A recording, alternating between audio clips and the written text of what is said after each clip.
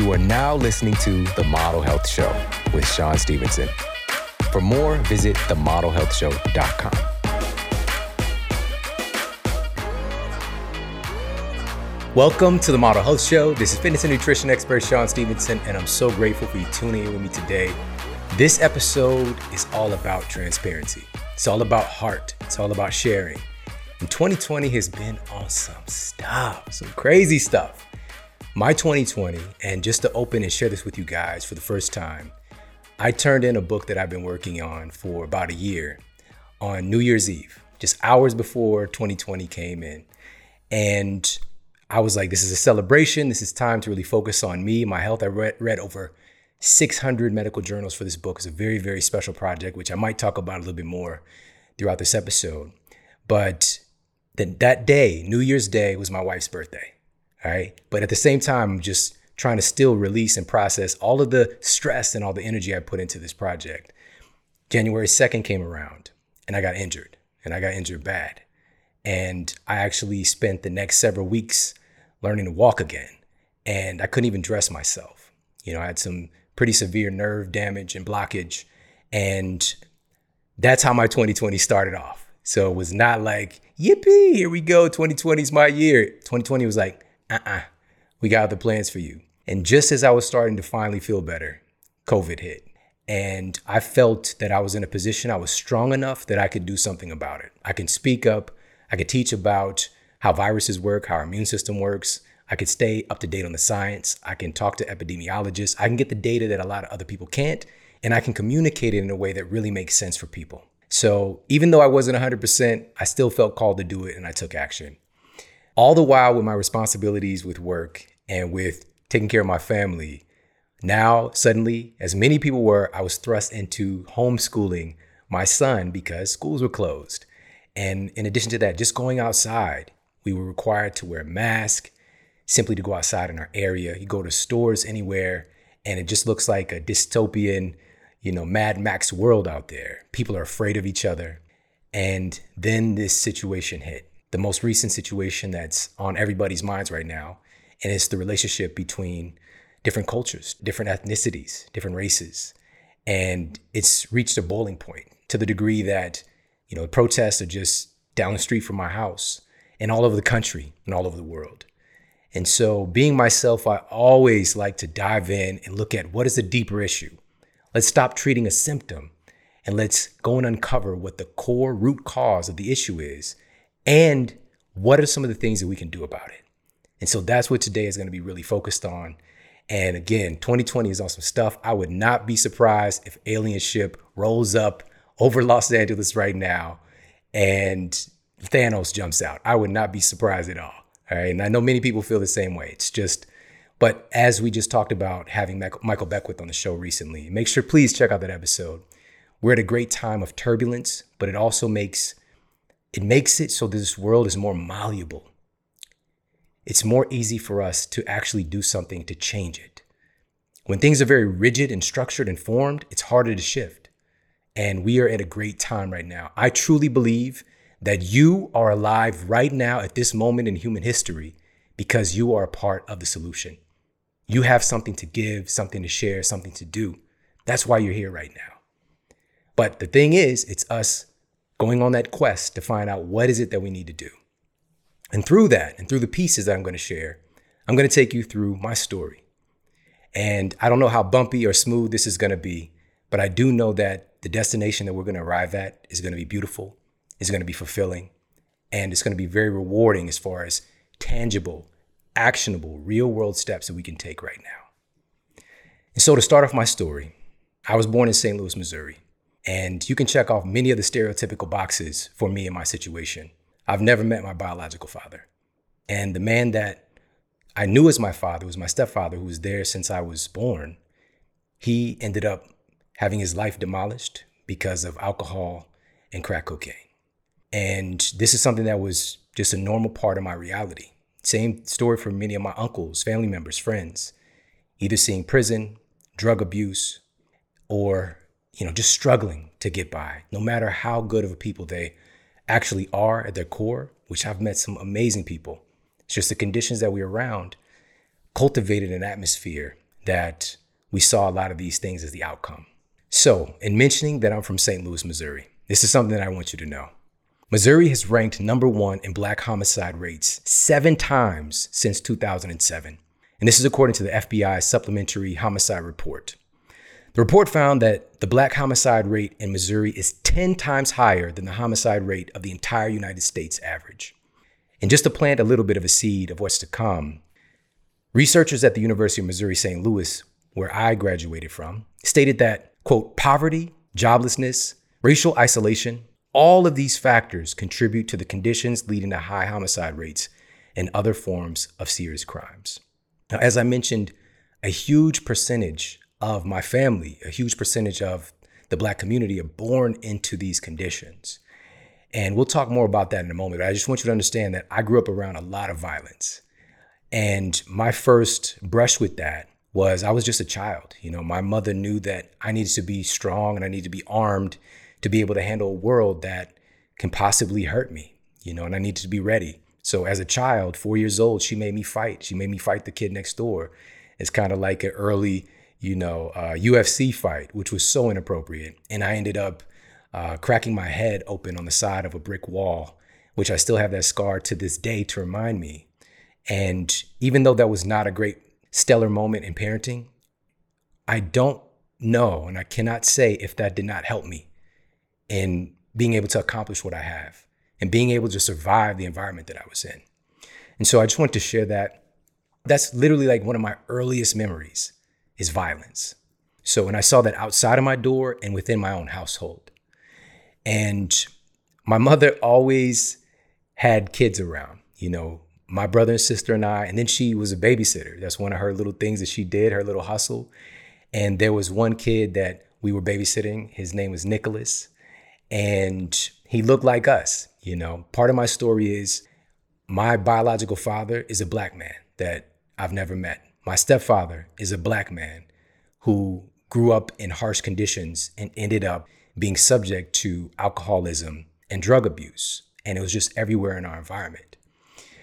So Nicholas was another little mixed kid because part of my family, my mother is, and I know some people, if you ever listen to past episodes, you might be like, what is Sean? Is he like I don't know, is he like a Beyonce? Creole? I don't know. But my mother she's a nice mixture of things as well. Native American, Irish, probably why my name is Sean, by the way. But so having this experience and why I feel so compelled to share this today is that I have literally been in both environments where the tension is so high right now. It is within my own body, and so I got to live, as we'll talk about, in different environments. But I want to share this part with you so Nicholas is one of the kids that we watched. So when I say we, I mean we, because I was changing diapers and, looking out for kids and teaching them how to walk ever since I was probably 5 or 6. And it's just been a continuous thread in my life as well. And so Nicholas, and we took in, as my mom always does, their family as well. Nicholas' mother and father. And Nicholas' father's name was Maurice. And he looked like me too. And he just became to know that was my big brother. And we all kind of just had a life together where we saw each other frequently. We danced, we hung out, we laughed. But Maurice was murdered.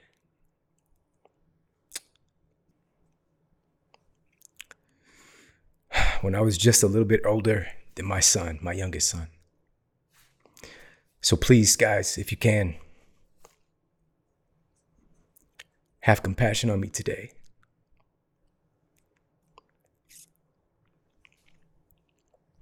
I think this will be helpful to know.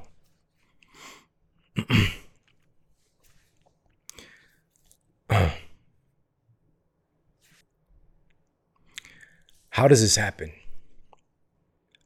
There's a meta-analysis from researchers at Columbia University and demonstrated that homicide is the second most influential factor in the lower life expectancy of Black men compared to white men, second only to heart disease. So all things considered, Black men and white men would live the same amount of time if it wasn't for heart disease and murder. The reason I want to talk about this is this is an epidemic of health. This is an epidemic of public health. We're talking about violence. and specifically violence towards a specific part of our community.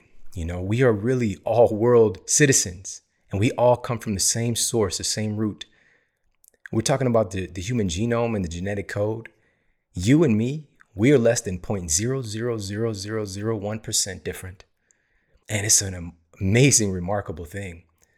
But for some reason, that small difference has become a huge obstacle that we're still dealing with today. But there are solutions. That's the beautiful part about it. And that's what I really want to get to. But I think it's important for us to know these numbers, to know how much of a problem it actually is, and to know that it's not just an issue of police brutality, which is the highlight of the day. Many people point to the issues of violence within the Black community, but I really want you to understand that these are both two sides of the same coin. All right, both of these come together to create the fortune or lack of fortune that many African Americans face. And as a world community, all of us together, we can help to uplift each other and to support each other. But let's talk a little bit more about where this comes from. And so to reiterate, I really want you to understand that this is a public health issue because it's not Alzheimer's, it's not diabetes, it's not cancer. Life expectancy would be the same if it wasn't for heart disease and for homicide. And we'll talk about, again, some of the systemic things that create a situation like this because it's just not normal. And for somebody like myself, growing up in these conditions, I unknowingly come to accept these things as normal. And again, at the end of the day, and where this story is going to lead is that we can do something about it. But I think that my story and even sharing the story of my big brother that I lost and just sharing some of the pieces along the way can help us to really make sense of all this. And so just moving on in my life, after that time of having that fight that my mother put me into at the age of 4, this is when my entire world shifted because I went from living with my mother to predominantly living with my grandmother, my predominantly white grandmother in a nice neighborhood with my white grandfather. And so I'm this little mixed kid with this big curly afro, and they take me in partly because of my mother having a difficult time with housing, with money to pay bills and to feed me, and partly to give me a little bit of an opportunity, to go to a school in a safe neighborhood. And so I was able to take advantage of that. And this is so important to this story and where it's going and what I really need you to understand. I needed an opportunity. I needed to see something different. Right now, I've been reading, for whatever reason, I just was called to read the book Outliers by Malcolm Gladwell.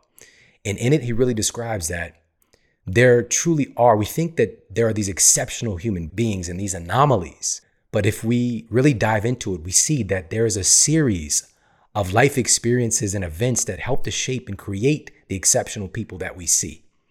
Had it not been for this moment of exposure to routine, structure, safety, just a routine experience of having a meal and not worrying about where my next meal is going to come from, helped to shape the person that I am.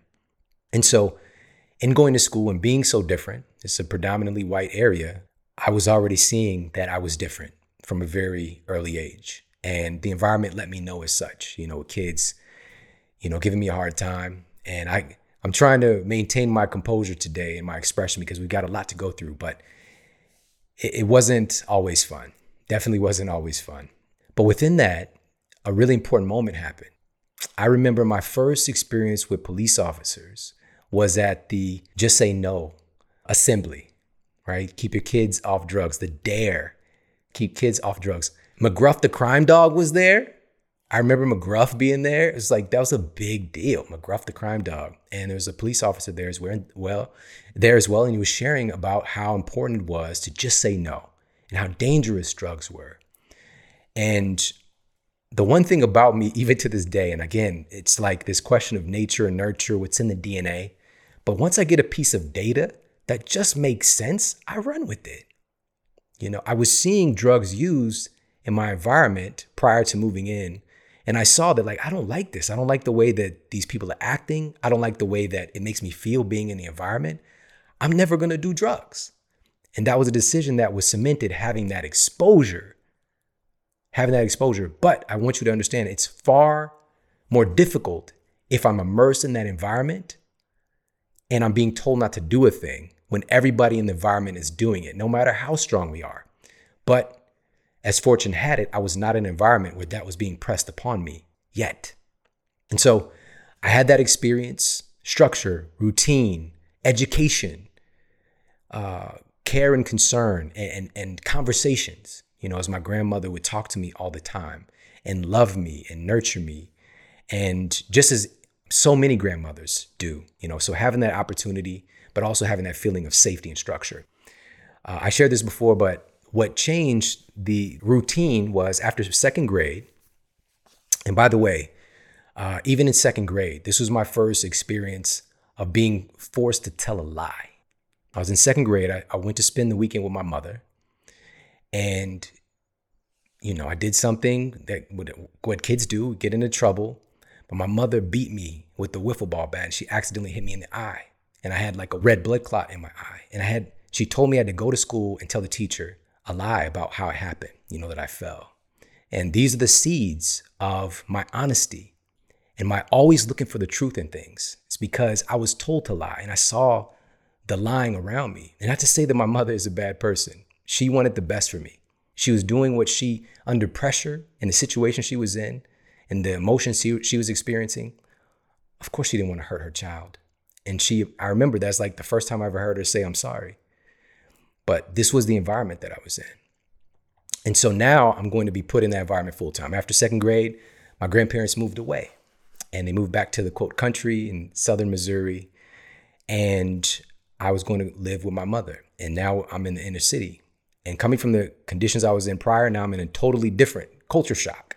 So predominantly white school, now I'm in a predominantly black school. And I still don't exactly fit in. There was a couple of mixed kids at the school, some Vietnamese kids, and that was it. That was the mixture. It was 98% black at least.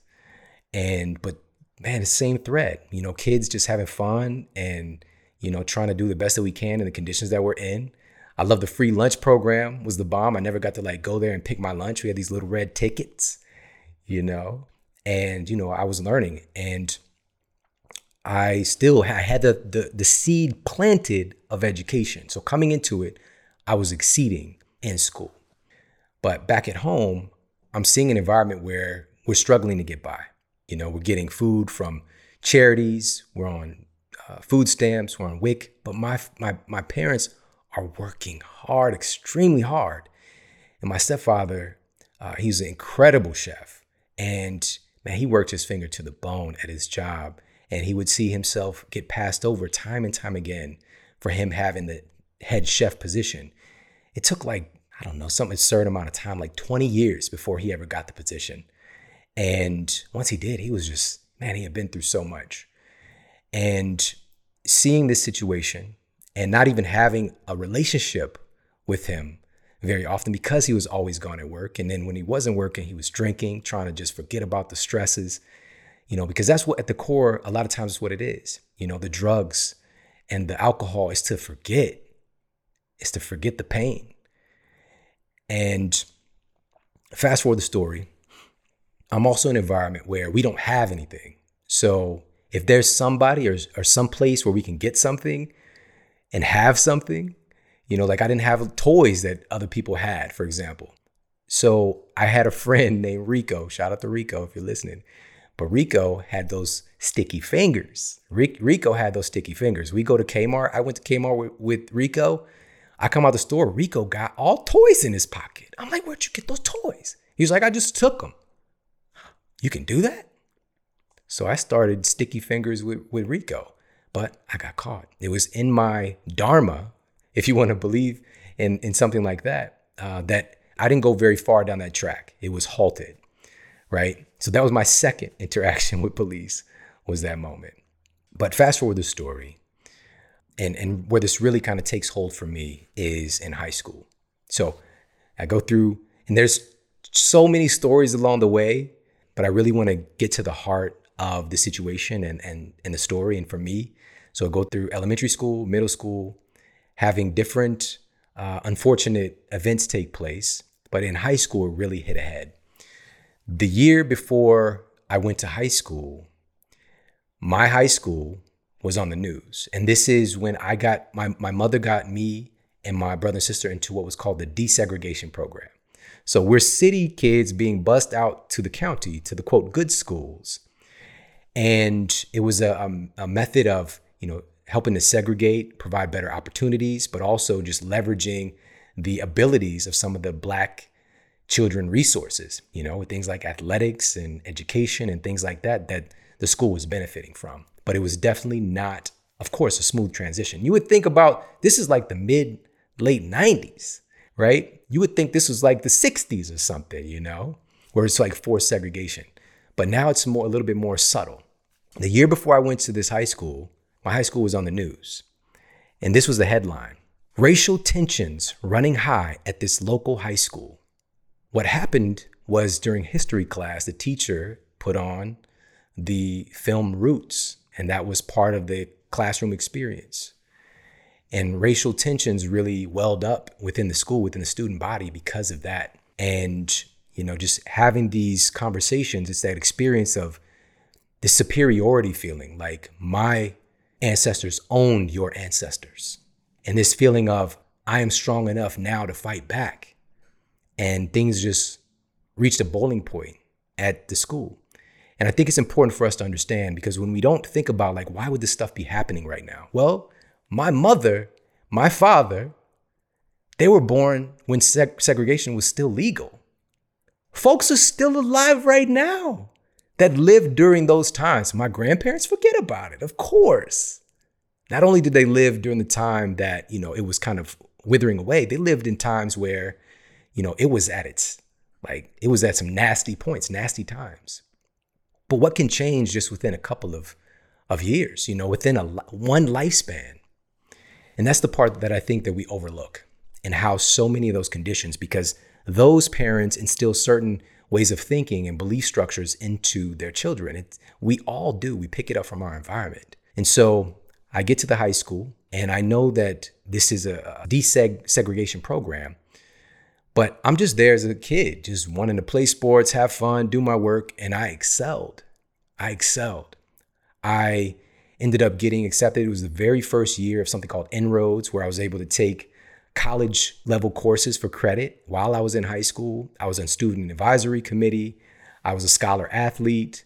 The list goes on and on. So many different things. But when it came down to it, an event took place my junior year, and I got into a fight.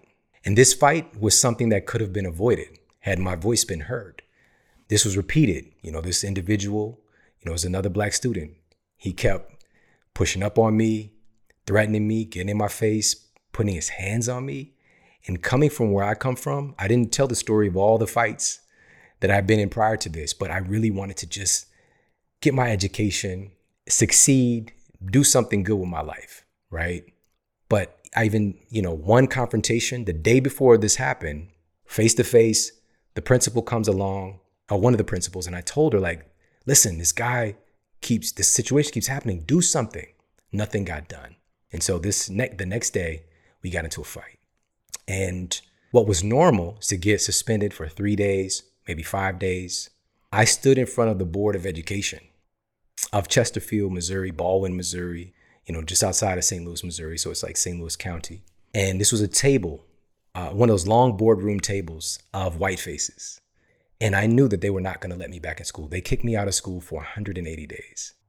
They kicked me out of the school. It didn't matter how good of a student I was, all the good that I was doing, something that normally would have been 3, 5, 10-day suspension. It didn't matter. It didn't matter. And not to say that the way that I look was the ingredient behind it, but in my soul, I know. In my soul, I know. And I received a message on Facebook several years back from the kid that I got into the fight with. And it's just like, how Facebook is weird like that. Social media is weird like that. You'll bump into people, you'll get these weird connections. And he sent me a message. And I was like, hey man, how are you? And the first thing he said was, Sean, I deserved what I got. I deserved what I got because he was the tough guy and I hurt him. And from that moment, he turned his life around as well. And the work that he was doing at the time, shout out to you if you're listening, was helping kids, high-risk kids, kids in the inner city to find a better way, to find a way out. And so we both kind of had this trajectory and it intersected in that moment. But I ended up graduating from high school in 3 years. I had to do what I had to do. I was taking home correspondence courses, whatever it took. But it was during this time when I was kicked out of school and I was actually working maybe 30 hours a week or something while trying to, take correspondence courses. I was with my friend and we were just driving to get something to eat. He was driving his sister's car and we were just going to, get some fast food, which, no love to the fast food. I'm not trying to endorse fast food right here, but we were just going for a drive to pick up some food and the police pulled us over. We didn't do anything wrong. They literally just looked at us as they drove by, hit the siren, pulled us over, immediately forced us to get out of the car on the side of the road. And this was like a major street. They're like making us pull our underwear open so they can look in our underwear, looking for, they said they were looking for drugs, but just like so demeaning and so, man, it's tough because I can't do anything about it. I couldn't do anything about it. If I fight back, you know what the consequences are. And so I let them do that. I let them do that to me and my friend, same thing. We got back in the car. We felt violated. We felt terrible. But we knew that this was just our lot in life. This is just the way that things are. What are we going to do? We're going to complain? What's going to happen? And so that experience happened and many other experiences happened. So after I graduated, I was fortunate enough to get all of these scholarship opportunities for schools all over the country. And ultimately, I decided to go to a college that's close to St. Louis, is just outside of St. Louis in St. Charles. And I stayed because now, teenage father, I have another stereotypical box checked, and I want to be close to my daughter. At this school, same thing, excelling, excellent grades, handling business, working about 32 hours a week while going to school full time to take care of my daughter and just to take care of my business. And the last day of school, I'm driving back on the campus, the last day of my freshman year of college. And this man gets in his car. He sees me drive by. He gets in his car and follows me on the campus back to my dorm room. I didn't know he was following me until I saw his face as I drove by like a minute earlier. And then all of a sudden he's like racing after me after I got out of my car. He was like, hey, come here. And I was just like, I was really taken aback. Like, what are you doing? It was this older white gentleman. And so he raced towards me. And obviously, again, I'm just like, what is happening here? And he's like, what are you doing? And I'm just like, why? Who are you? What are you? And he said, are you a student here? And I said, yeah, I stay right here in Parker Hall. And he was like, show me your ID. And I was just like, no. Who? And then I realized who it was. And then I remember the stories that I would hear about this man who was crazy enough. This was the president of this private university, very wealthy man. And he was noted for some racist driven activities. And he said that my music was too loud in my car. It was offensive.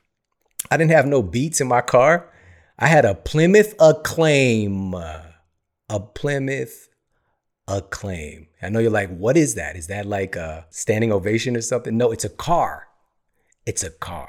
So anyways, I'm just like, what is going on? And I realized who he was. He told me who he was, and he asked to see my ID. I gave him my ID, and he had asked, are you a student here? And then he said that you're not a student here anymore. And he took my ID and walked away.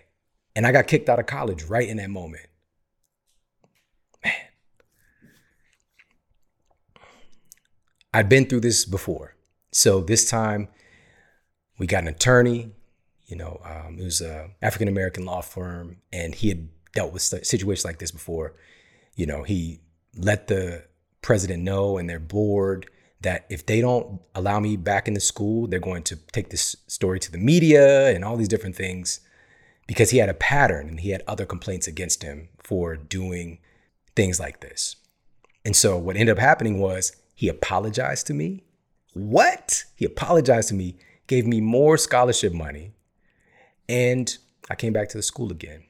But this is really where the story, the heart of the story, and the thing that I want to talk about today, and really just to give you a foundational understanding, if you don't know right now, with the racial tensions and regarding public servants and police officers, you got to know that, I've even had one of my good friends on the show who's a police officer, and Jamal King, and just understanding that there are wonderful people in all fields doing work, but there's a condition that many people don't really understand unless you experience it. And so while I was at this school, again, like I said, I was working a lot, and I was driving to work, and it's a 2-lane road. So one lane is going, say, east, and another lane is going west.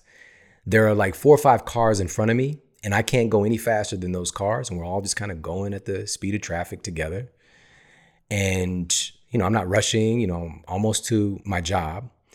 And a police officer drives by me going the other direction. And he looks me dead in my face. And then again, this is when I have like curly afro or whatever. And, but I still had on I think I had a tie on that day, or at least a dress shirt. And he looked me right in my eyes. And I, of course I got that feeling. And then he made a U-turn on this very tight road to get behind me, turn on the sirens, pull me over. So as the officer is approaching my vehicle, I have my hands where he can see them. I already know the drill. I've got my ID already out so that I don't have to reach for anything. And he approaches my car and he asks me, do I know why I pulled you over? Which is like, first of all, guys, and I know many other people have experienced this, but it's just like, is this a quiz time? But anyway, so he asked me, do I know why he pulled me over? And I said, no, sir, I have no idea. And he said, you were speeding. And I said, I'm sorry, sir, but I'm following these other cars. How can I possibly be speeding? We're all going at the same speed together, and I couldn't go any faster than them. And he said, well, I clocked you at whatever the case might be. And then I said, you know why you really pulled me over. Grabbed his weapon out of the car. He arrested me on the spot and took me to the local jail. And and I was like, how can you arrest me for a ticket? He told me this. And again, I didn't know if the law was true or whatever the case. He said, whenever you get a ticket, you're already under arrest. We just decide whether or not we take you in. And he took me and locked me up. And I needed my friend to get my money out and come to, post the bail or whatever it is for me to get out. And my friend's father is a police officer as well. And he was so mad at me. He was like, because I didn't understand the danger. I did not understand the danger. I made a mistake making that statement. My friend was imploring me how I could have really got myself hurt making a statement like that. But I just been through so much and I was so sick of it. And I had many prior experiences, but that's what happened, So it's back to business as usual. And I eventually ended up transferring schools. And now this is when my adult life really started, was living in Ferguson, Missouri. And I was commuting into University of Missouri, St. Louis, which wasn't too far away. But through that commute, I had a daily commute where I'm trying to traverse my way through Ferguson, which has been noted for issues regarding racial profiling. And so unfortunately, I was pulled over about a dozen times. And most of the time without a ticket, just being suspicious. And it's unfortunate, but I literally every single day, I would try to find what is the best route to avoid getting pulled over. Even if I wasn't doing anything wrong, I'm going to get my education to learn to be a productive citizen, but I was a target. And a lot of people don't really understand what it's like. And people that see me, I just had some of this discussion with my mastermind group. And in the group, they just say the same thing that many of you probably feel. It's like, I just see you as Sean. Like, I wouldn't think that these things happen to you. These things have been happening to me my entire life. And it really became most apparent when I was in college and trying throughout my environment is not conducive of me being successful. When I go outside my door of my apartment complex in Ferguson, You know, there's drugs, there's check cash in place, liquor store, fast food on every corner.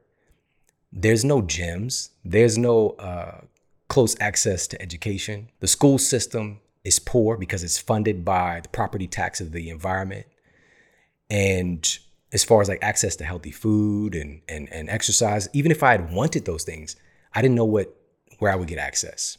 And so I'm just in an environment that's conducive to me being stuck in this environment. And I needed exposure. I needed to see something else. But it was in college, I met some exceptional human beings that really had an impact on my life. And one of those individuals is Ronnie Lee. And he's a member of the basketball team there at the college. And we just had a friendship take off, you know, at a point kind of after the college experience for both of us, or towards the end of it, and just kind of knowing each other. But Ronnie dedicated his life to serving inner city students because that's where he came from. And I didn't know this, but Ronnie lost his father at the age of 10 years old. He was 10 years old when his father was murdered by a police officer. He had to identify his father's body.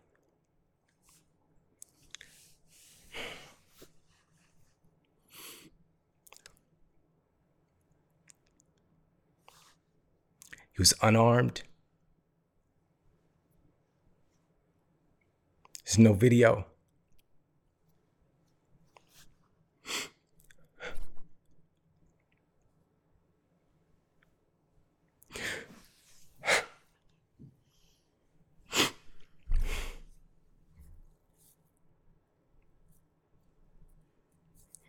Sorry.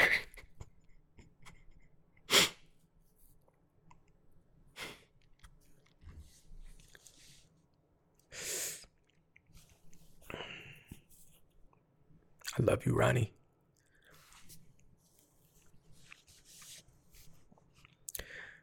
Against those odds, not having his father, he made it to college. He was homeless for a time. He had so many odds against him. But he graduated and became a teacher.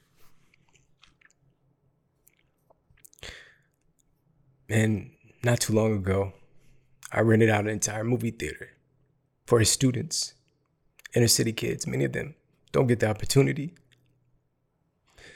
to see examples of what's possible. So we bust in all of these amazing students. We got to see Black Panther movie, Marvel, and see what's possible. Just some examples, and to hear from me. Again, I ask that you have compassion on me today. Yeah.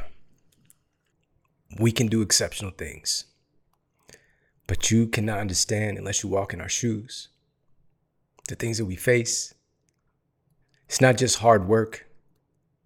It's one of the stereotypes that African Americans are not willing to work hard.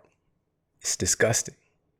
It's just that in addition to the hard work and rising above poverty, our lives are in danger just by walking out the door. And I'm saying this as a grown man today,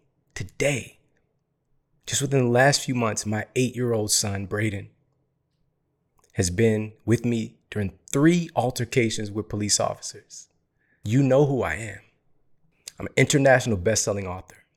I've impacted the lives of millions of people.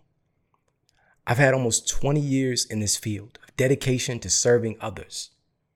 But none of that matters because of the way that I look. I'm a threat. And it's so unfortunate. It's so unfortunate. My son has to be there and see it. And I really want to make a change today and talk to you about what we can do so that my son can grow up and not experience these things, because he was crying today because he doesn't want to die. And it's not just some idea. It's a true possibility, a strong possibility, a probability if we look at the statistics. We went back to St. Louis for a wedding a couple months ago, And I went to pick up my oldest son, Jordan. He was at, family member's house in an area called Pine Lawn. And if you're from St. Louis, you know that Pine Lawn is it's kind of noted for, not being the best area to go to. A lot of people don't want to go there unless you know somebody there, And also the lieutenant police there, the mayor was also indicted for corruption, for threatening people and all kinds of crazy stuff. But it's an African-American community, maybe most likely 100%. And so we went to pick up Jordan, and there's an intersection. It's just a very tight neighborhood that we were in. Like, there's an intersection going from one block to the next. You make a left and then a quick right, left and quick right to get onto the next street. It's a very strange little intersection. So I'm there, I'm in a rental car, I make a left, make a quick right. And then out of nowhere, woo, woo, I hear the police officer. He was hiding in a little alleyway over to my right, and I didn't see him. And he pulled me over, and I'm literally shocked. And so, of course, I get my ID out, get my hands where he can see him, and I can see him through the rearview mirror. He has his hand on his weapon. He's approaching sideways, and he knocks on the window. He reaches out to knock on the window. And I already have my ID up so he could see it. And he is visibly shaking. His hands are shaking. His hand is on his weapon, unclipped. The belt lock was unclipped. And I realized oh, wait, I got to make sure that I defuse this situation. And I'm like, hey, officer, how's it going? What's going on? And he was like, you ran a stop sign back there. And I was like, no way. I literally looked over because I could see right where the corner was. And there's a stop sign that was pushed to the ground and twisted. So it's pushed over to the ground and twisted sideways. The stop sign was facing him where he was hiding. And he knew that I couldn't see that stop sign, but he was sitting there setting people up because he knows that in that neighborhood, the chances are somebody has a warrant, somebody has a, expired license or whatever the case might be, because they're trying to get by. And then they get this thing added on top of them. It's very difficult to stay, to take care of your stuff. And he knew that he was probably going to be pulling somebody out of that car when he pulled him over, but he pulled me over. And so I diffused the situation. My son is in the back seat. My wife is next to me. He is shaking, ready, obviously, for an altercation to take place. And the reality is my life could have been taken in that situation had I done one minor move wrong. That's not the story you hear when you read my book or when you listen to the Model Health Show. You don't understand or hear things like this take place. And again, I'm just going to a wedding. I'm not hurting anybody. Matter of fact, my life is dedicated to helping, but it doesn't matter. So I got out of the situation. Didn't even get a ticket, of course, because I did nothing wrong. And 2 other similar situations like that took place in Los Angeles, just in the short amount of time that I've been here. And a couple of those months, several of these months I was injured, so I wasn't even out, but the more that, people are out just living their life, the more these situations happen, unfortunately. And so my oldest son, Jordan, college football player, he said prior to the recent incidents happening that he makes sure that when he goes out to jog, as he's just training for football, he makes sure that he doesn't wear anything that makes anybody scared of him. He makes sure he doesn't wear a hoodie. He makes sure that he wears, some kind of bright colors, because he is aware that he is a target just because of the way that he looks as a young Black man. And it's very unfortunate. And so again, guys, I want to ask that you have compassion on me today and my experience and the experience of the people that are in my life that I love. There are so many wonderful people in the world. Most people are radically, unbelievably good human beings. But many of us live in sort of a veil where we don't see the reality of many of our brothers and sisters of different ethnicities. And the veil right now, we're getting an opportunity to kind of peek through and start to see more clearly. And data has come forward because that's what I do. I go and look at the evidence. Like, what does the science say? Now, I've already shared my personal experience with different altercations and situations, but this plays out in a very real world thing where we have this incredible disarray and civil unrest right now regarding the interaction with law enforcement and citizens. But of course, the issue is it's not necessarily just about law enforcement and citizens, because there are some absolutely phenomenal human beings who are police officers all over the country. Absolutely. But there is a core issue that we need to address because it plays out in the data like this. The National Academy of Sciences has peer-reviewed evidence that Black citizens are 2.5 times more likely to be murdered by the police than white citizens. That's insane. That's insane. That should be it should be startling. Not 1.5, not 2.5 times more likely to be killed by police officers. So the question is, why? What's going on here? Now, looking at a meta-analysis from researchers at Columbia University, we find that the costs of committing murder are contingent on the identity of the victim. Okay, the costs of committing murder are contingent on the identity of the victim, the perceived value of the person that you're killing. With murders less likely to be solved and less aggressively prosecuted if the victims are Black. And at this rate, according to this study, one would expect Blacks to be victimized at greater rates, all other things considered. And this means that Black folks face greater danger in all of their interactions, whether it's with other Black people, white people, or the like. And therefore, inherent in this is the deep-seated belief that one's life is less valuable because those who take the life of somebody who is your race are going to be prosecuted far less aggressively, if at all. It creates an inherent inferiority and fear. And this leads in the data to preemptively kill more often because your life is perceived as less valuable. So you're more preemptive to try to defend that life. That's part of the systemic issue here. Now, it's also important because it's one of the deflecting issues is, well, what about Black on Black crime? People kill more often the people that they're around. Black people kill Black people more often. White people kill white people more often. Native Americans kill Native Americans more often. Unfortunately, humans murder who we are around. This is a public health issue. This is why we're talking about it today, because this is something we can do about it. Because a core issue of this, if we look a little bit deeper, ever since records have been tracked accurately, and this is dating back to about 1910, Black citizens have been considerably more likely than white citizens to be murdered. And this goes all the way up to present day, where we're looking at the rate after all the data is compiled, with about 22 Black citizens being murdered per 100,000, corresponding with white citizens having 5 people murdered per 100,000. This is a ratio of 5-to-1 likelihood that a Black citizen is getting murdered. And even at its peak, and this is according to researchers at Harvard University, the peak death rate for Black males, specifically Black young males, is 10 times greater likelihood to be murdered than young white males. Absolutely insane. And Harvard researchers in a study that was published in 2000 exposed that expected punishment is significantly reduced for crimes, including homicide, when the victim is Black. It's a perceived value. This is why the conversation of Black lives mattering, we're talking about just mattering. We're not even saying equal, not even saying more important, just matter.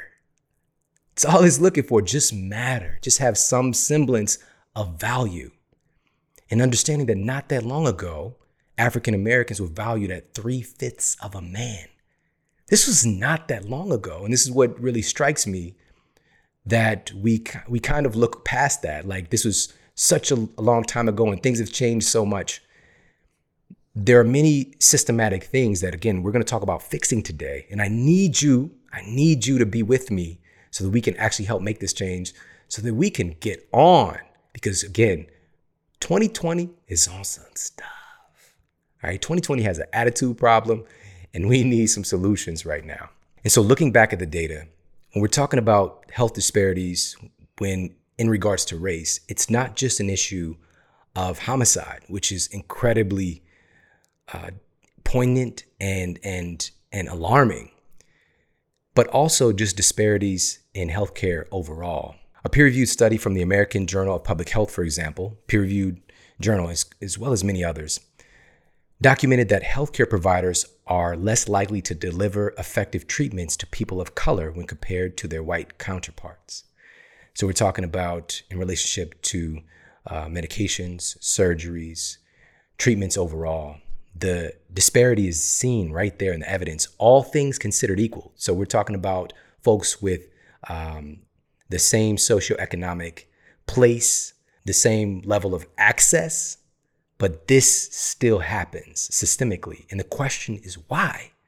And I know many people out there's so many people that listen to the show that are in the health space. And you could not possibly imagine yourself treating somebody differently because of the color of their skin. However, we have these cognitive biases that we oftentimes are not aware of. And it's a very deep-seated issue. And again, we're going to talk about some ways to address it. But right before we get to that, I want to share with you why this issue is still an undercurrent in our society from my perspective.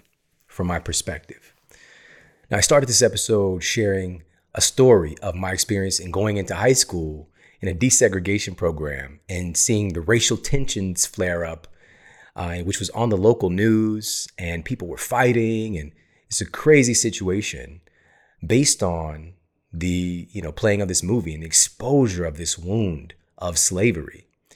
And it's just a couple of generations ago when humans owned other humans. They controlled other humans. They beat other humans, raped other humans. There's no concept of punishment for the violence and abuse that took place as people not even being looked at as humans. And that thread of energy was believed by some to change once slavery was abolished. Like, that's over. But in reality, there is a tidal wave of events that come as a result of that. Because even those that fought on the side of the emancipation of the slaves, sometimes it's just built into the system. It's not necessarily like you agree with it, like you want a black person to move in next door, because in our country, for whatever insane reason, we have primarily these two political parties. And you might be in a political party and you agree with 7 of their 10 commandments, the 7 of their 10 tenets on what they represent. But those other 3, like maybe you're on the fence or even not so much, which is like, well, I'm in this party, I have to take on these beliefs. So please understand the majority of citizens were not okay with having, these folks who were recently freed to come and move into their neighborhoods. All right. So black people had to migrate and find places where they can just set up roots and maintain a level of safety around people who hate them. Can you imagine that in a country where you are such a small minority surrounded by people who hate you, who would rather see you dead? Now, that led to different opportunities as well. People being able to make their own decisions to a degree, to start to create places of education for their children.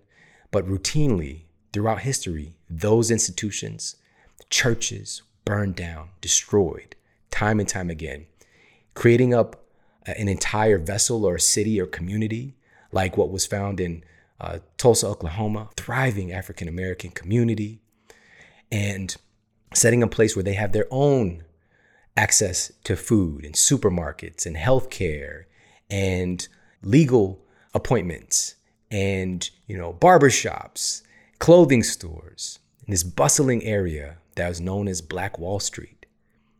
And that city was burnt to the ground, totally destroyed, countless lives taken for African Americans in this community. And now it's just the anniversary of this event has just come around when this episode is being published.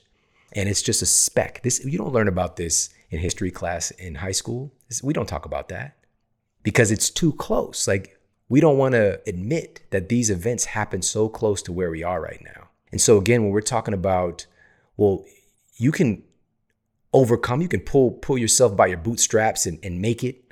You don't have to be in poverty. You don't have to be on drugs. You can make a different choice. What if the choice has already been made for you because of the way the system is constructed to keep you oppressed? Now, this thread, things changed.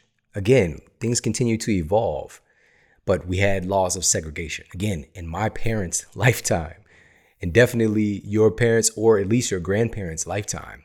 This is like so close that we literally have millions upon millions upon millions of people walking around right now in our country who were alive during segregation and have those deep-seated feelings that are still there of black versus white, of black citizens not having value, not having as much value as a white life. And it plays out in the data. That's why I wanted to share this with you. It isn't just like, oh, this sounds like, I don't know if that's true. Maybe it's just a way of thinking. It's a systematic issue.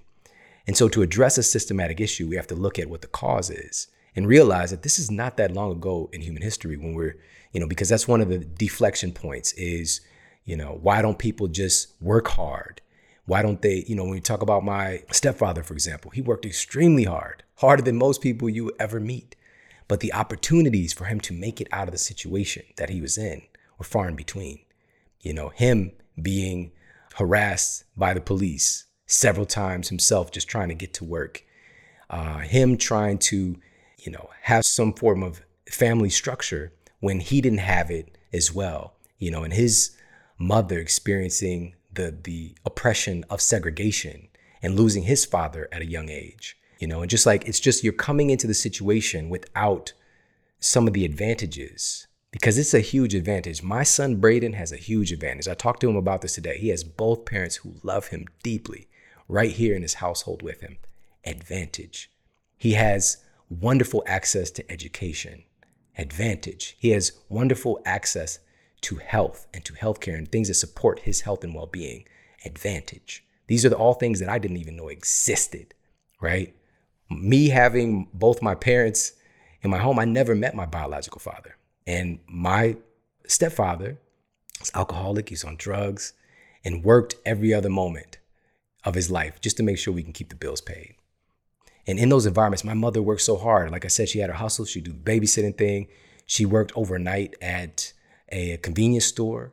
And being in the environment, even if you're trying to do right, trying to make money, trying to make a better way for yourself and your kids, my mother was stabbed several times while she was at work, working overnight to fend off an assailant with a knife. And for somebody to say you just need to work hard, this is the land of opportunity, we need to wake up. We need to wake up and we need to help each other. We need to support each other. We need to love each other because, again, most people are good, amazing people, but we have a systemic issue that is taking the lives of so many people, of so many good people, of so many valuable resources. And today, this is starting to change. So let's talk about some of the things that we can actually do to make a shift in what's going on. Obviously, education is at the forefront here, but we talk about this in the context of like education is a savior, but it's not just that. It's how it happens. All right. Access to education is one thing, but the quality of that education matters too.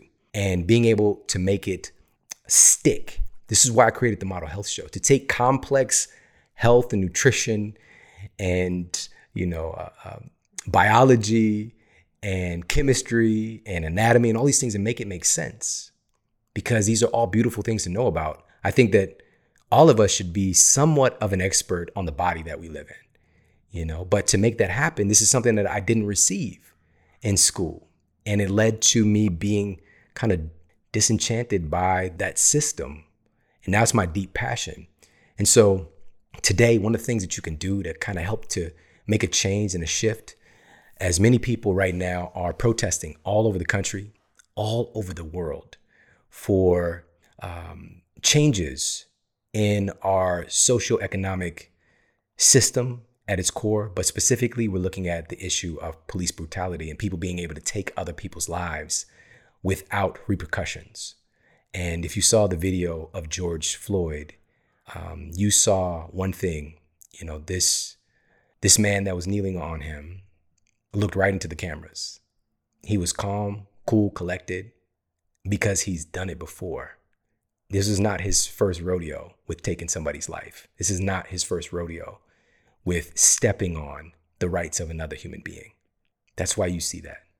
And so we have to call those things forward, because the great news is we can see it today. We can see it and we can address it, because he does not represent the majority of police officers. However, within that construct, because of some of the data I shared, there is an inherent fear of Black citizens. There's an inherent fear, an inherent undervaluing of Black lives that's shown clearly in the data. It's not just an imaginary thing.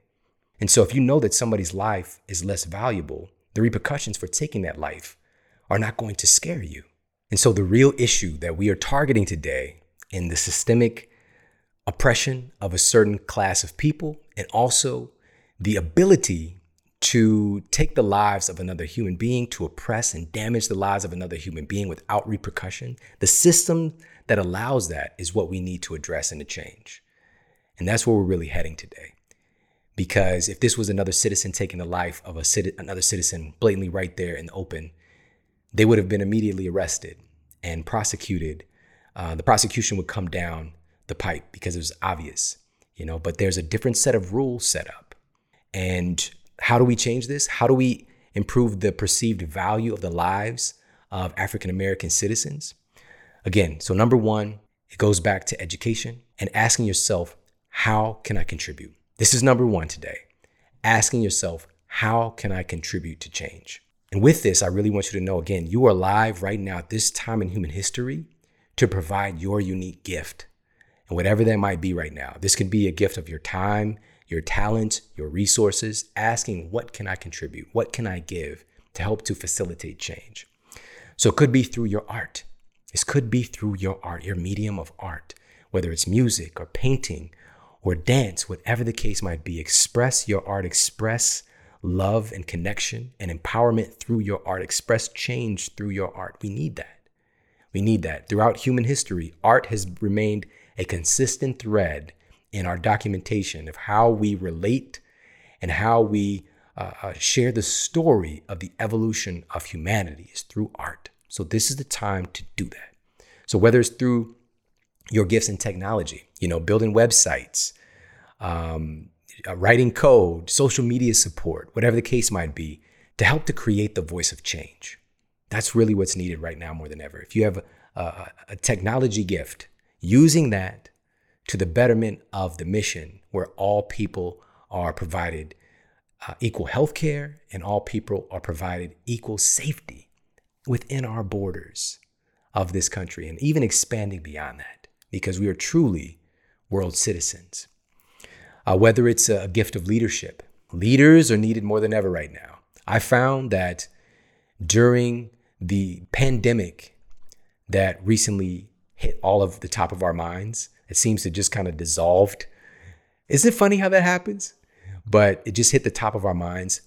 My perspective was just a shocking lack of leadership, of voices of people who say that they are leaders and voices in public health remaining silent. We cannot do that anymore. And this is the time, really, and you've seen it probably more than ever, that people are speaking up. And if you're not speaking up, society is calling you to speak up. But I'm from the perspective that nobody should be forced to do the right thing. We need to get to a place of education and love and compassion and communication so that we automatically do the right thing. So whether your gift is in financing and help to finance movements that support all these things that we're talking about today, whether it's providing resources and donations and things like that. I've got amazing companies and organizations that are just investing and giving donations to organizations that help to facilitate change. So whatever that looks like for you, so whether it's your time, your talents, your resources, ask, what can I do today to help? How can I serve? Also, even if whatever business you're in, you can create and cater a part of your business to help to uplift those who have been oppressed and impoverished and not valued, help to share their voices, help to provide resources for all these amazing. That's what happened with me, guys. That's why I'm here today, is somebody invested in me. And it wasn't just one time. I got exposure. That's all many of us need. We just need an opportunity. We just need exposure. We will work hard. We will give everything that we got. We will devote our lives to the cause. We just need to know that our lives matter. We just need to know that it's possible, that success is possible.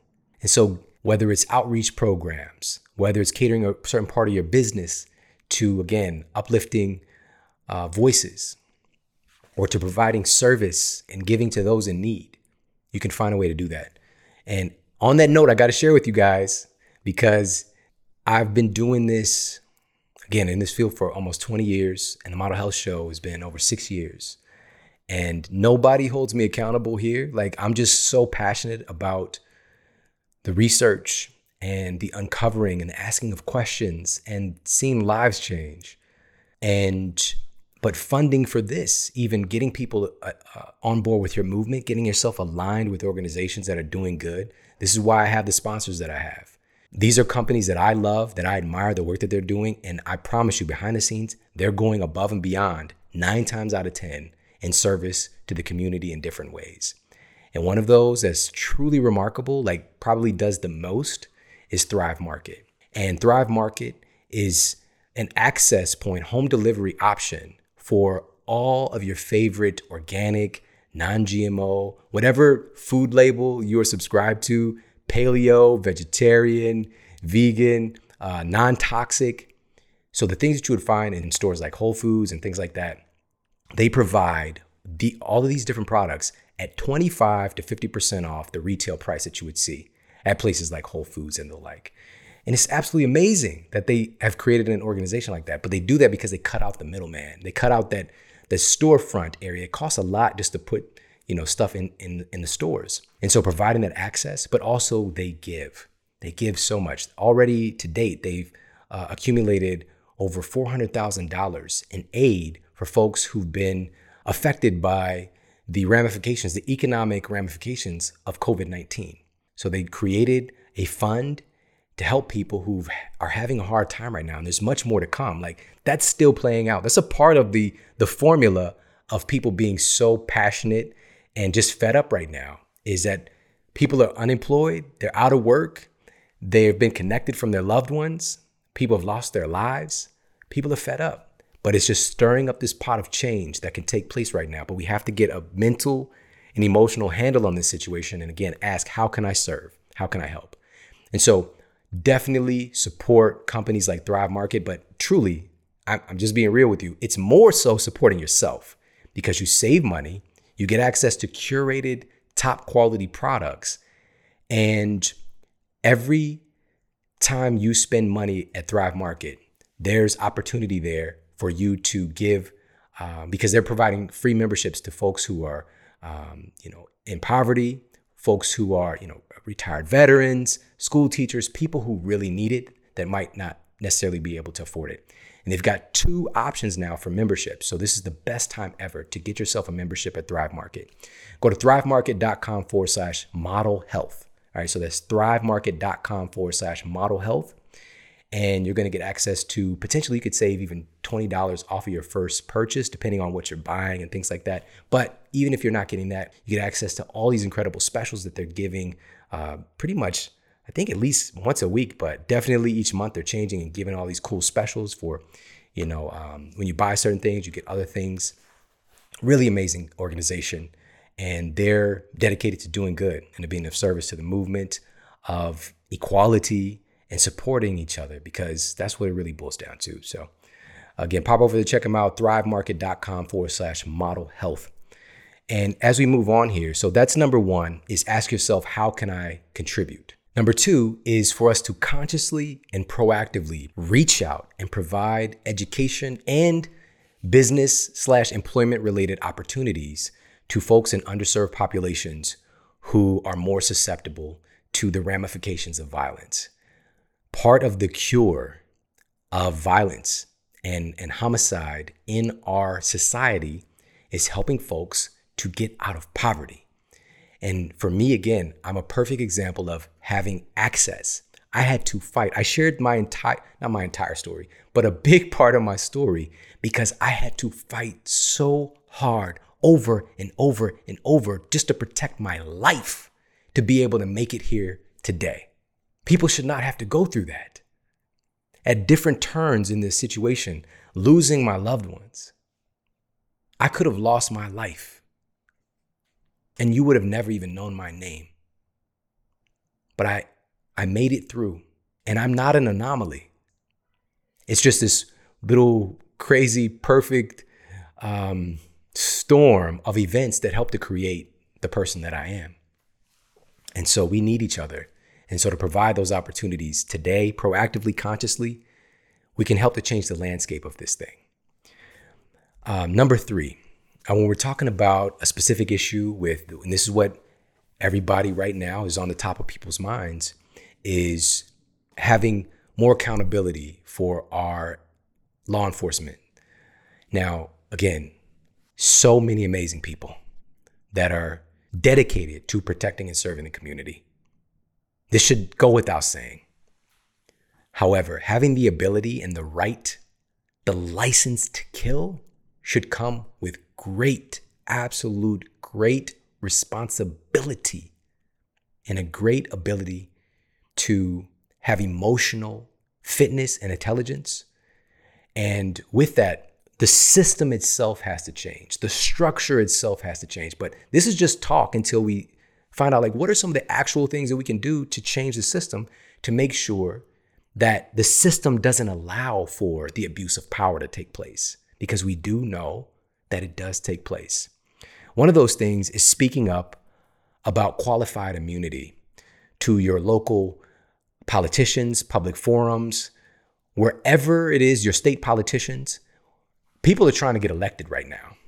People are trying to get elected to positions of power in your area and also all over the country, for our government body, period. And it's up to us to make sure that they are addressing the issues. You bring it up wherever you go. You bring up these issues and ask them about repealing things like qualified immunity. Qualified immunity effectively makes it almost impossible for a civil suit. So we'll say that a police officer brutalizes an individual or takes somebody's life. Their family cannot go after and to sue that person for taking their loved one away from them. This is something that's seen in civil aspects every single day all over the place. If somebody is harmed by another person, you have the ability and right to take this to a civil issue. But qualified immunity protects police officers essentially from being able to be held accountable, financially liable for their abuse of power. And that enables it to continue. So I hope that makes sense.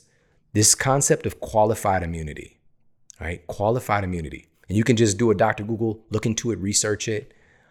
But this is an important thing that needs to be repealed and needs to be removed. We cannot have these levels because these are still people. We're people. These are people who their job is to protect and serve their community, to protect other people. But unfortunately, that power is abused. And that is being highlighted right now. It's brought to the surface right now so we can change it.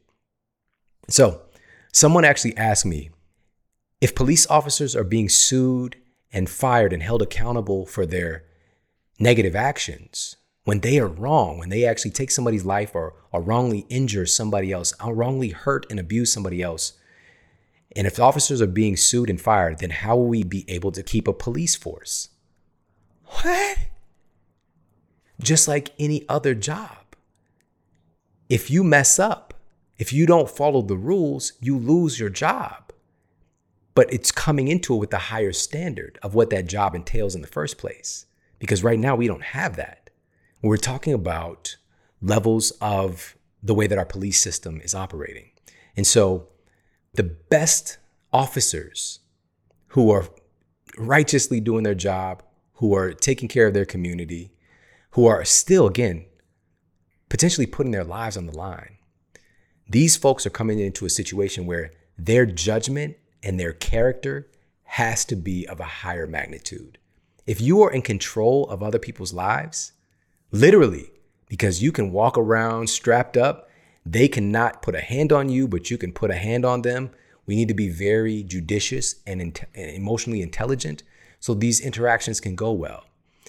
Many people don't realize that, on average, police officers can receive 100 or even 150 hours of combat training and less than 10 hours in de-escalation training and human communication, right?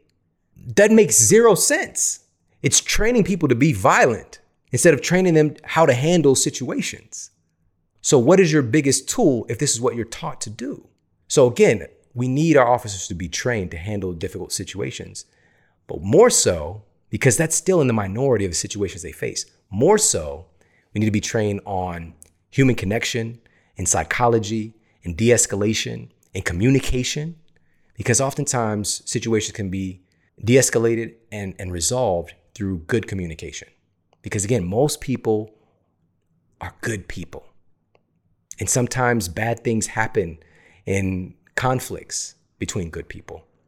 And police officers need to be able to step in and to have their heads about them to be able to handle the situation. And if we make changes in the responsibility and the code of ethics and making sure that after we have these certain amount of offenses, then somebody loses their job. Those public records should not be sealed off, where an officer like the one who killed George Floyd had 15 offenses. That makes no sense. This is why he was so cold with a camera in his face, being able to take another life. It's because he's not held accountable. We need to make sure the public records are accessed. Police officers who've had all of these offenses of violence need to be immediately fired. They have to have accountability so that they know, even if they're not a good person in their heart, they know that, okay, I'm still going to follow the rules. We cannot trust in people just doing the right thing, unfortunately. We have to create a system to where you do the right thing or you get punished. And I don't even like using that word punish. It's very unfortunate. It's very unfortunate. But we're talking, it's like people are children, at this point. Like this should be basic stuff. If you hurt people, you have consequences, period. And you don't have the right to just hurt people because, you took some training. It's not okay. It's not okay. We have to protect each other, including we have to protect our officers. And so with that said, how do we do that? Part of it is we all need to begin advocating again with our local officials, police chief, advocate for your elected officials and police chief to introduce and maintain required courses / hours on conflict de-escalation and humanity training, and also to be able to protect the health, the physical and mental health of our police officers. It's like it's not even a thing. How are we not talking about this and supporting the mental and physical well-being? Because at its core, when somebody is not well, it is far less easy to be compassionate. Not saying it's impossible, but hurt people hurt people.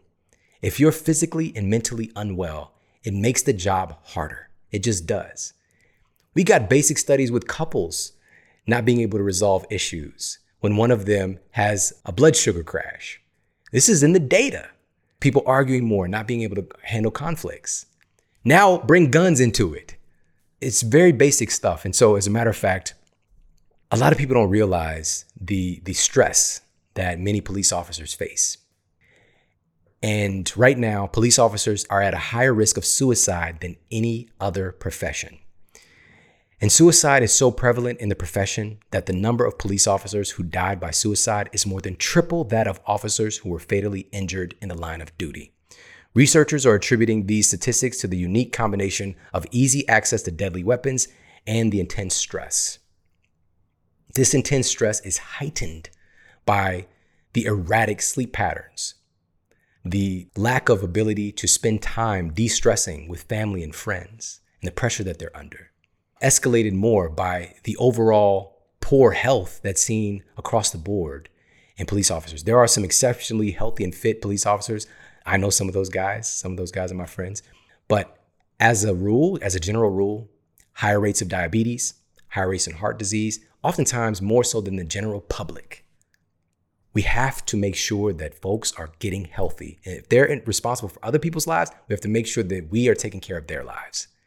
There has to be a system in place to make that happen. And it starts with our officials, our elected officials, and making sure these things are put into place, making sure that they have health programs, not health care, which is usually sick care, but health programs that are giving them counseling on nutrition and support in nutrition and stipends, even for healthy food, exercise, community group exercise with police officers. You go to police, you go to the police academy. Whenever I think of police academy, I think of the movie Police Academy. All right. Shout out to Steve Guttenberg. All right. But, after that, it's pretty much downhill from there for a lot of police officers as far as their training and their health, their physical fitness. So making sure that they are able to, by requirement, maintain a level of health and mental health. Because again, and I hope you really get this, the number of police officers who died by suicide is more than triple that of officers who were fatally injured in the line of duty. They're more of a danger to themselves than the community. Just let that wrap around your mind for a moment. If they're more dangerous to themselves, how much do you matter? We have to take care of the physical and mental health of our police officers, period. These are core. Again, we're trying to treat symptoms, make them behave, make them do the right thing. It's harder when you don't feel well. It's harder when you're not healthy. It's harder when you don't have community support. And I'm not talking about the police brotherhood. I'm talking about support from the community, friends and family, not just the day-to-day stuff, but true, the experience of love and affection and time together. So many people are overstressed, again, erratic work schedules. And then just like so many of us, again, even as I'm saying this, it's not just police officers, it's our country as a whole. We have to take better care of ourselves, and we have to hold our friends and family accountable. Check in on them, make sure they're doing basic things to take care of their health. It's so important. So I just wanted to share that. We have to bring these things up to our local officials. So if you're going to any rallies, if you're going to any town halls, bring up qualified immunity, repealing that. Bring up rightful action for brutality. Bring up making sure that we're taking care, that we have programs in place for our officers to maintain a level of health and well-being. How important is it? It's one of the most important things in our reality right now. So, and these things are not difficult. These things are not hard to fix. Somebody we've had on the show before, Rob Wolf, they did a pilot study with a police department in Las Vegas, for example, and making sure that they had training on sleep, wellness, and training on nutrition. And he ended up saving their jurisdiction or their particular city, their area, like $10 million in healthcare expenses. So it's actually an investment that can potentially save money, make an area even more wealthy and more capacity to do cool things because they're saving money on health expenses when people get healthier. There's it's a no-lose situation when our municipalities, our communities, our cities work and invest on proactively getting people healthier rather than looking at treatment of disease that takes place as a result of not taking care of our citizens. All right, so I hope that makes sense. Now, so moving on to our next point here is, and I'm going to say this, I want you to listen very carefully. Do not vote for anyone in upcoming elections unless they explicitly answer questions of what they're going to do to protect citizens from misconduct. Demand it in every rally, every public forum. Question them on this. We make the changes by voting in people. A lot of times these politicians are just political, talking heads, unfortunately. Some of them get into it for the right reasons. Sometimes it's literally called politics for a reason. They're politicking, but they're just going to want to be liked. They're going to want to, get into office. But the requirement for them to do that is to make sure that they're taking care of the issues that you want. So bring these issues up and make sure that, again, we do this on every opportunity, every platform that we have available, and addressing these issues and voting. And for some of us, it's like, well, I don't know what to do. I don't know who's in my local area, what positions there are. Look it up. We spend hours upon hours upon hours researching supplements, for example. You can spend a little bit of time to find out who's up for election in your area. All right. And that's a little bit of the homework for us all to do, because I'm new to this area. I'm new to Los Angeles. So I need to find out, like, who are my officials, like who's up, and how can I get in contact with them? How can I interact with them to make sure that they're addressing the issues that are important to me, right? So we can all do that. And on the supplement side, I got you. I can help you with that homework on that. I mean, even right now, I've been feeling the stress, and I know that many of us have. And so I've been proactively like, let me get some of these other things in my body that have some credibility and some science behind helping me to modulate stress. One of those things, this is a double-blind, randomized, placebo-controlled trial, and this was published in 2008, found that ashwagandha was able to reduce subjective stress and anxiety and reduce objective levels of cortisol and C-reactive protein for study participants. Another double-blind, randomized, placebo-controlled study, and this one was published in 2012, found that ashwagandha can safely and effectively improve in individuals resistant towards stress. Give me. I want it. I want ashwagandha right now. This is one of the things I don't talk about it enough that's highlighted in Organifi's green juice. All right, it's one of the ingredients in there. This is why I love that freaking product. Not only do we have all these green superfoods, but we also have ashwagandha in there. And so some of the green superfoods obviously being spirulina, 71% protein by weight, super dense source of chlorophyll, blood building components of iron, magnesium, and all these other wonderful things. Same thing with the chlorella in there. Oh my goodness. Stem cell genesis is one of the things that spirulina is clinically proven to do, which stem cells are needed to make everything in your body. Like right now, I'm sure many of us, or some of our brain cells are getting fried out. We need stem cells to make new ones. So such a wonderful product, and it actually tastes amazing. It's one of the things that, my kids have, even my son's best friend next door, Avery, shout out to Avery. He also does his Organifi as well. These little 8-year-olds, whoa, jumping the gun, 8-year-olds who they just finished today, their last day of being in second grade. So congratulations to my son, Braden, and his best bud, Avery. So Organifi is that deal. Pop over there, check them out. It's Organifi.com/model, and you actually get 20% off everything. So that's ORGANIFI.com/model. You get 20% off everything they carry. All right, now, another action step when we're talking about this specific public health issue, when we're talking about Black citizens 2.5 times more likely to die at the hands of a police officer, we need to implore public officials to invoke legislation that ends prosecutor to police relationships that protect police from prosecution. So when a police officer takes a life that was not justified, when they harm and injure people that are not justified, abusing their power, it's very difficult to prosecute them because of their relationship, the police relationship with the prosecutor in the district attorney's office, for example, because the district attorney relies on them to get evidence and things like that. It's kind of like, your friend at work being the person to, get you fired.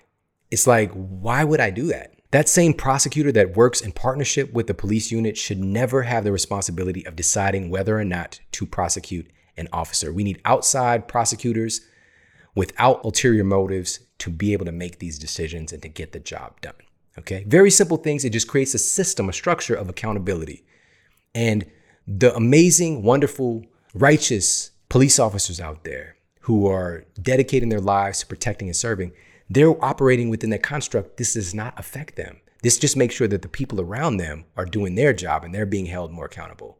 All right. So it's a wonderful thing, a very simple thing, but these are core things that the system should not be set up in such a way that people who are in the position of power to prosecute a police officer works alongside that police officer. That system should not be there, and we can change it.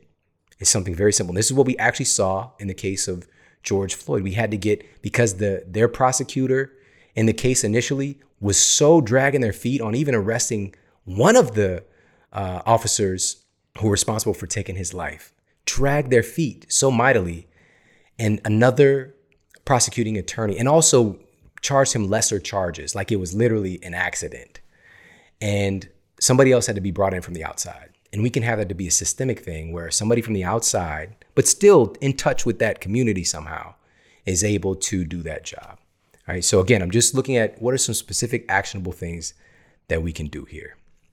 And finally, again, thank you so much for going on this journey with me. I know that this has not been easy. This has probably been the most difficult show I've ever done.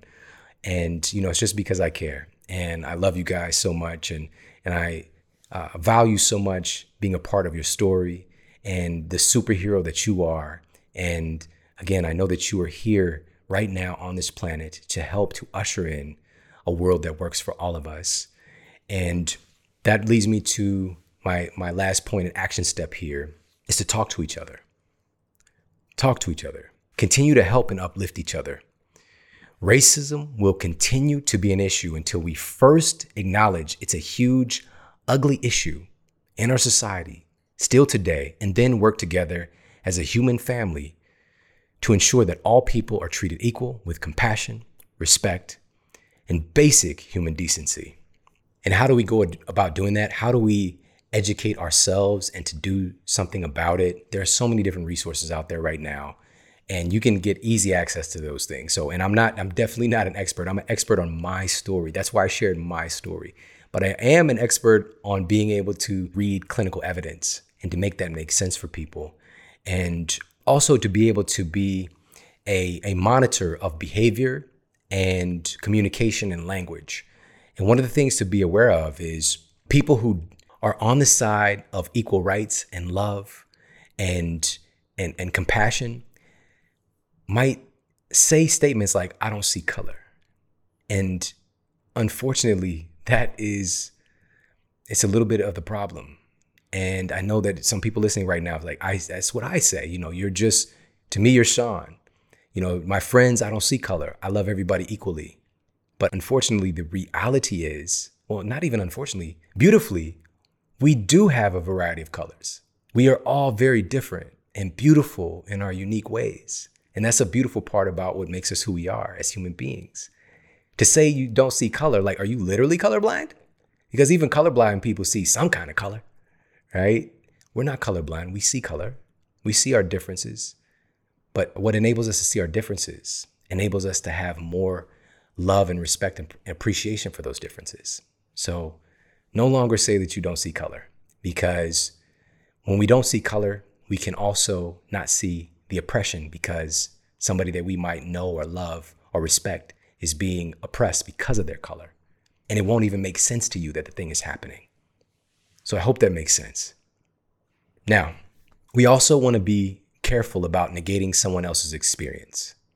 One of the most unfortunate things that I've seen recently is, somebody who I consider to be a colleague or, somewhat of a friend. But, some people, if you listen to your intuition, it just don't sit right with you, But he posted, and he's a physician. He posted, and everybody's having this response right now and coming together in solidarity. He posted an image of the 4 officers responsible for the death of George Floyd. And one of the boxes, there was each officer in a box at the scene, and each of their faces. And one of them said white, which was the main assailant who had his knee on George's neck. And the other 3 boxes said not white, not white, not white. And his comment was that this is not a race issue. This is a police issue. And he went down into his comments to argue with people that institutional racism doesn't exist. People are not being racially profiled and oppressed because of the color of their skin. And I called him on that. I called him to get some clarification because I was shocked that he believed this. And he immediately said that, oh, well, actually, I do know that racism exists. It's just not systemic. And he went on to tell me this is a white physician that he's been racially profiled by a Black police officer. And he went into his story and how he was picked on because he was around Black kids growing up and they picked on him. And right there, he was telling me the actual root of his cognitive bias and his oblivious nature to the plight of millions of people who have been in suffering. And it was a sad thing to see. He was justifying. And I told him, please do not negate my experience. You cannot truly understand what it's like unless you walk in my shoes. And he said, I totally disagree with that. I can absolutely understand even if I don't walk in your shoes. He told me that he doesn't have to be a woman to know what it's like to give birth. That's what this physician said to me. And I was like, that is the most ridiculous. Like, I've heard some stupid things, but this is one of the dumbest things I've ever heard. And I don't even use language like that very often. And he went on to say, I can study the female reproductive system. I can study the hormones. And I was like, but you don't know what it's like to give birth. And he continued to argue with me. He said, well, I can put the electrodes on my belly as I have. And I was just like, just stop right there. You sound ridiculous. You don't know what it's like to be a woman. You don't know what it's like to give birth. And you don't know what it's like being a black man in America. Unfortunately, people are, I got to stop saying unfortunately. Fortunately, this is a time where people are showing their true colors. They're showing what they stand for. They're showing where their heart is. I will not give up hope. I will not give up hope in him and waking up, but I don't have to associate with him. And that hurtful venom and rhetoric that he is pressing out to other people.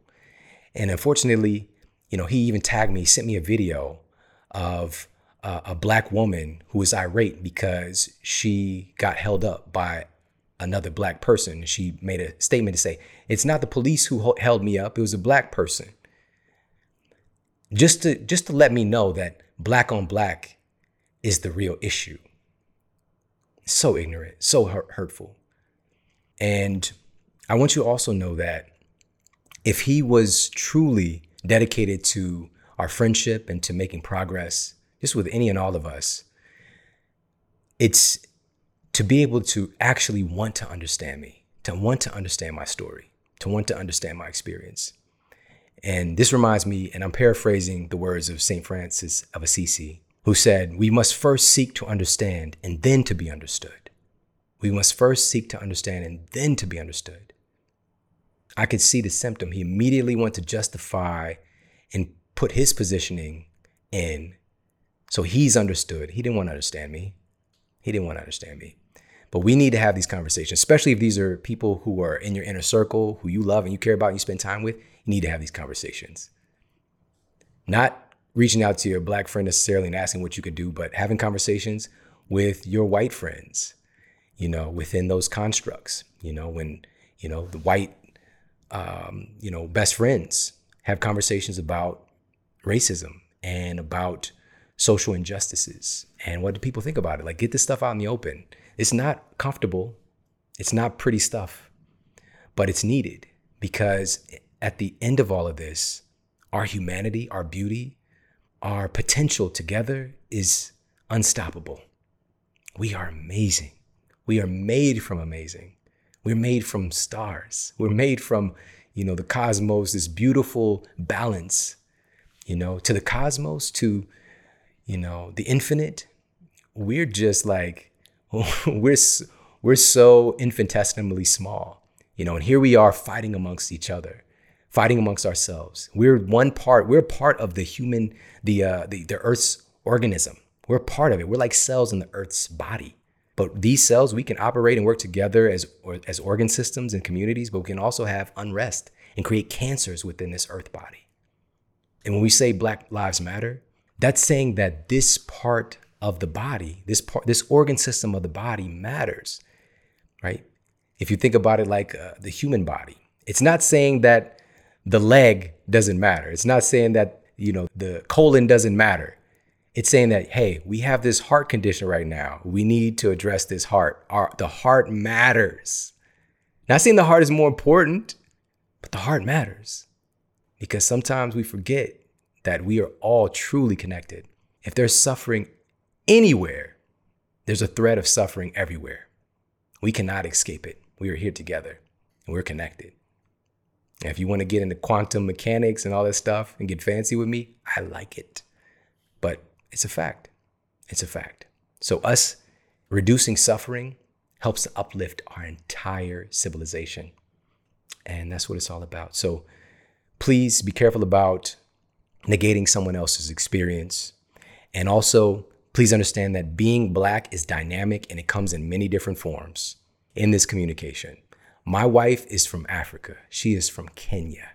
I myself have a Black father. I have a mixed race mother who is different versions of white and Native American. My son is a mixture of all of that. He's half Kenyan, a quarter African American, a quarter of some other, mixture. And he's a representation of, this melting pot and this potential, of coming together. And, he's beautiful. But when people see him, when people who have their lens of racism, whether it's hidden knowledge to them or not, and they see him, they see a Black child. And unfortunately, the data shows that his life is less valued, and it doesn't have to be that way anymore. So understand that Black is dynamic and it comes in many different forms. And, even our next door neighbors, some of our good friends, the Johnsons, their dynamic of Blackness is beautiful and different as well. And with that said, I want you to know that the words of one Black person definitely does not reflect the feelings of all Black people. Right now, a lot of people are speaking out. There's a lot of conversation going on.